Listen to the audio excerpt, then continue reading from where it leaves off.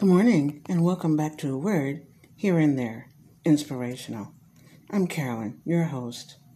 Sweet, sweet spirit. Do everything without complaining or arguing. Philippines 2:14. Honey, the toilet paper's gone. The dog threw up. Where's my black socks? Is my white shirt ironed? Do those things sound familiar to you? Are you supposed to have the answer for everything? To be the know-all governor in your home? How do you handle that responsibility? Are you able to answer your husband's questions or comments without complaining or arguing? Sometimes you may feel that the weight of the household, is on your shoulders, and maybe it is. But complaining and arguing won't help the situation. A gentle conversation that conveys how you feel is a better idea. A sweet spirit accomplishes a lot more than the argument of one. Be aware that you can build up your relationship or tear it down by the attitude you choose to have. Our inspirational story today is called Give Your Heart Away. Don't give your heart away, Michelle. I could hear my mother's words, almost as if her voice was echoing down the sterile hallway that was silent except for the occasional clang of the metal crib sides being lowered and raised. I held the child in my arms and briefly wondered how I had gotten myself into this situation. Pictures on the evening news had led me to volunteer in the Casa de Copi St. Maria Home for Children, deep in the heart of Icy, Romania.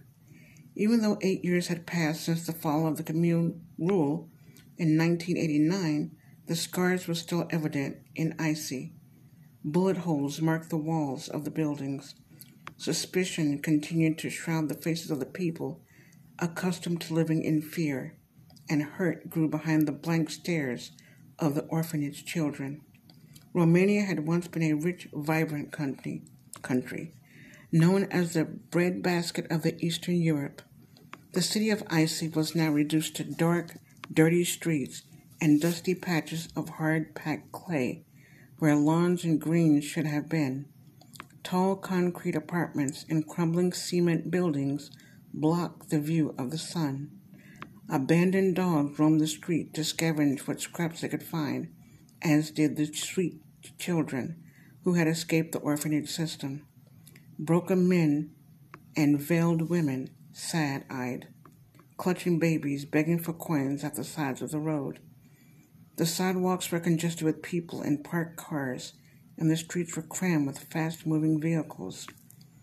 All that my friend Jennifer and I wanted to do was to help the neglected children who were warehoused in the city overcrowded and underfunded orphanage.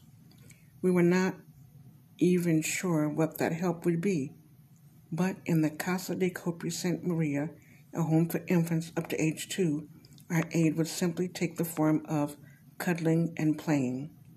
When we first stepped off the dusty front yard into the casa, the sticky June heat turned oppressive as we entered the stifling and muggy orphanage, whose screenless windows were closed to prevent the mosquitoes from entering.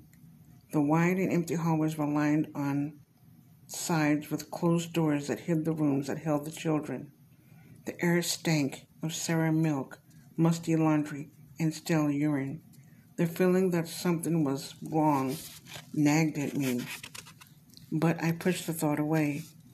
Uneasily, we climbed the stairs to the second floor, which housed the older babies, and pushed open a heavy door. Through the widening crack, row and row of rusted, chipped, white metal cribs were revealed. The acrid smell of urine and vomit swelled in our nostrils, and it was easy to see that battered, thin crib mattresses were damp and covered with stains. Tiny dark eyes stared back at us. Not one child smiled. One little girl rocked her head back and forth, back and forth. Another child moved to the end of her crib and watched me intently. I smiled tentatively. "Buna," I said softly. "Hello." At that one word, the walls crumbled down, and she smiled and held out her arms for me to hold her. I lifted the little girl out of her iron prison, momentarily repulsed by the wet pea stain that ran up her back and then cuddled her close. Babies suddenly clamored at Jen and me, and I put my arm around another child. Krina, the little girl who rocked, stopped her movement as I put my hand on her face, but as soon as I took it away, her little mind shut down again.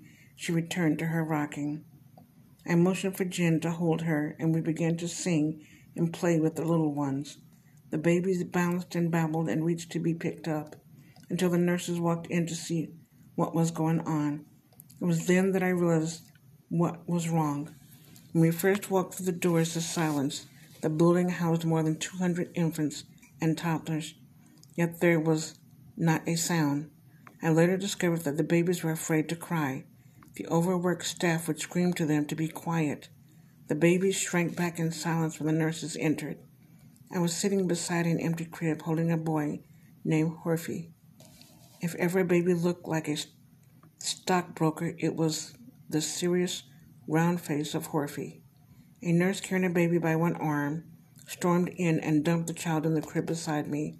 Grabbing the little girl by the ankle, the nurse jerked her closer and ripped off the rough cotton diaper the child was wearing and proceeded to wrap her in a new one. I glimpsed the child's bottom, which was so raw it bled. Not once through this rough process did the little girl ever whimper. The nurse cast me a disdainful look and left.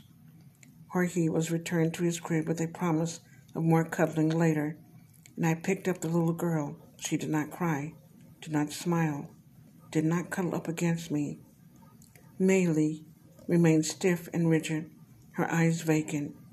As I gazed at this child, her blank eyes stared off into the distance. My mother's words floated through my head. "Don't give your heart away, Michelle." Oh, she meant well.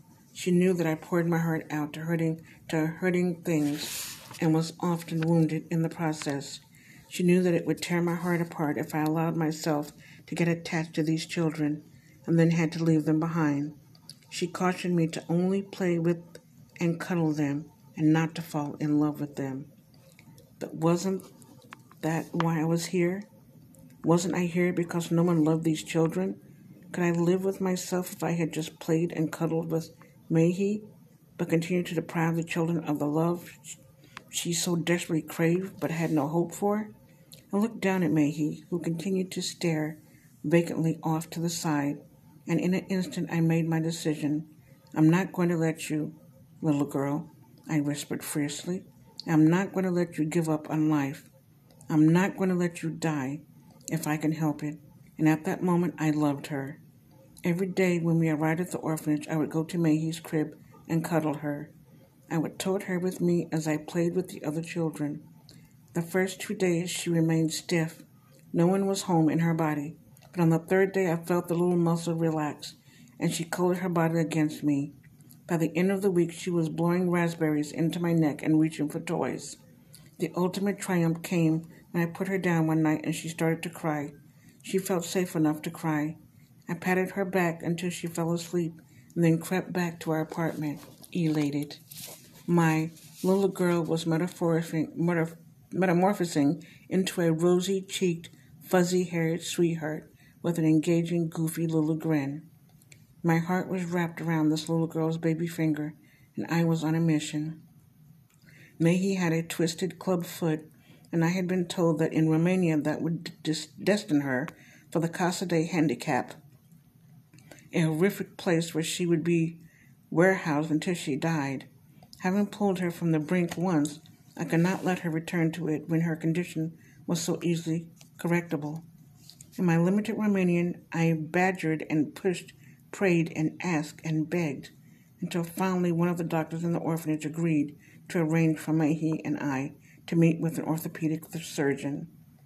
At the hospital, my transporter gasped in shock as she realized we were meeting with the top surgeon in the country. A surgeon who was far above the grasp of the abandoned child had agreed to stoop to the bottom of the social gutter. After trying to discourage me from assisting this child and advising me to pick a more acceptable baby to help instead, he cited my determination and agreed to perform the surgery the following week.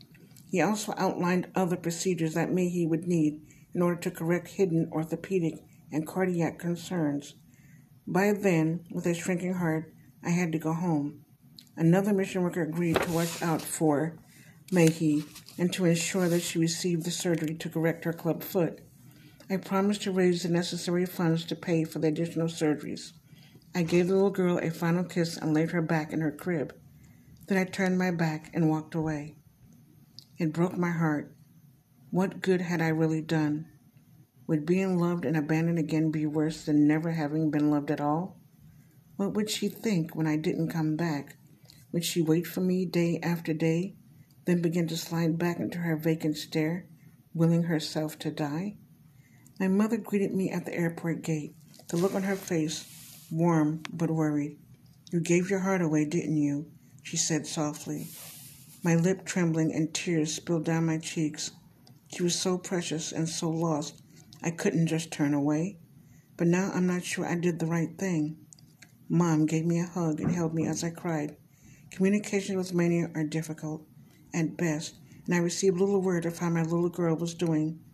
I raised and wired the money for her surgeries, and I hoped it would get to her. I wrote emails inquiring about her, but obtained no response.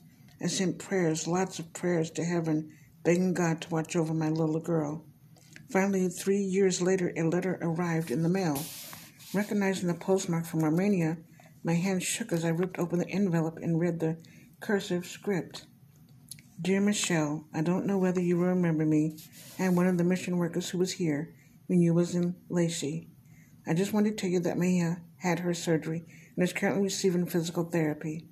Her legs were in casts for a long time, but she is now in a wheelchair to help her around until she can walk properly. She is so proud that she can move around with her friends. She is such a sweet child. Whenever new volunteers come and we have people touring the orphanage, we always introduce them to Mehi because she is such an entertainer. She will soon be moving from the orphanage into a private group home that has a family setting." The letter went on, but my eyes turned to a photo that had fallen out of the envelope. It was a picture of a 4-year-old girl clapping her hands in obvious joy. Her eyes were bright and clear, her cheeks rosy, and her smile contagious. How different she was from the baby I had held 3 years before, the baby I had given my heart to. This is Carolyn with Word, here and there, inspirational. Take care of yourself.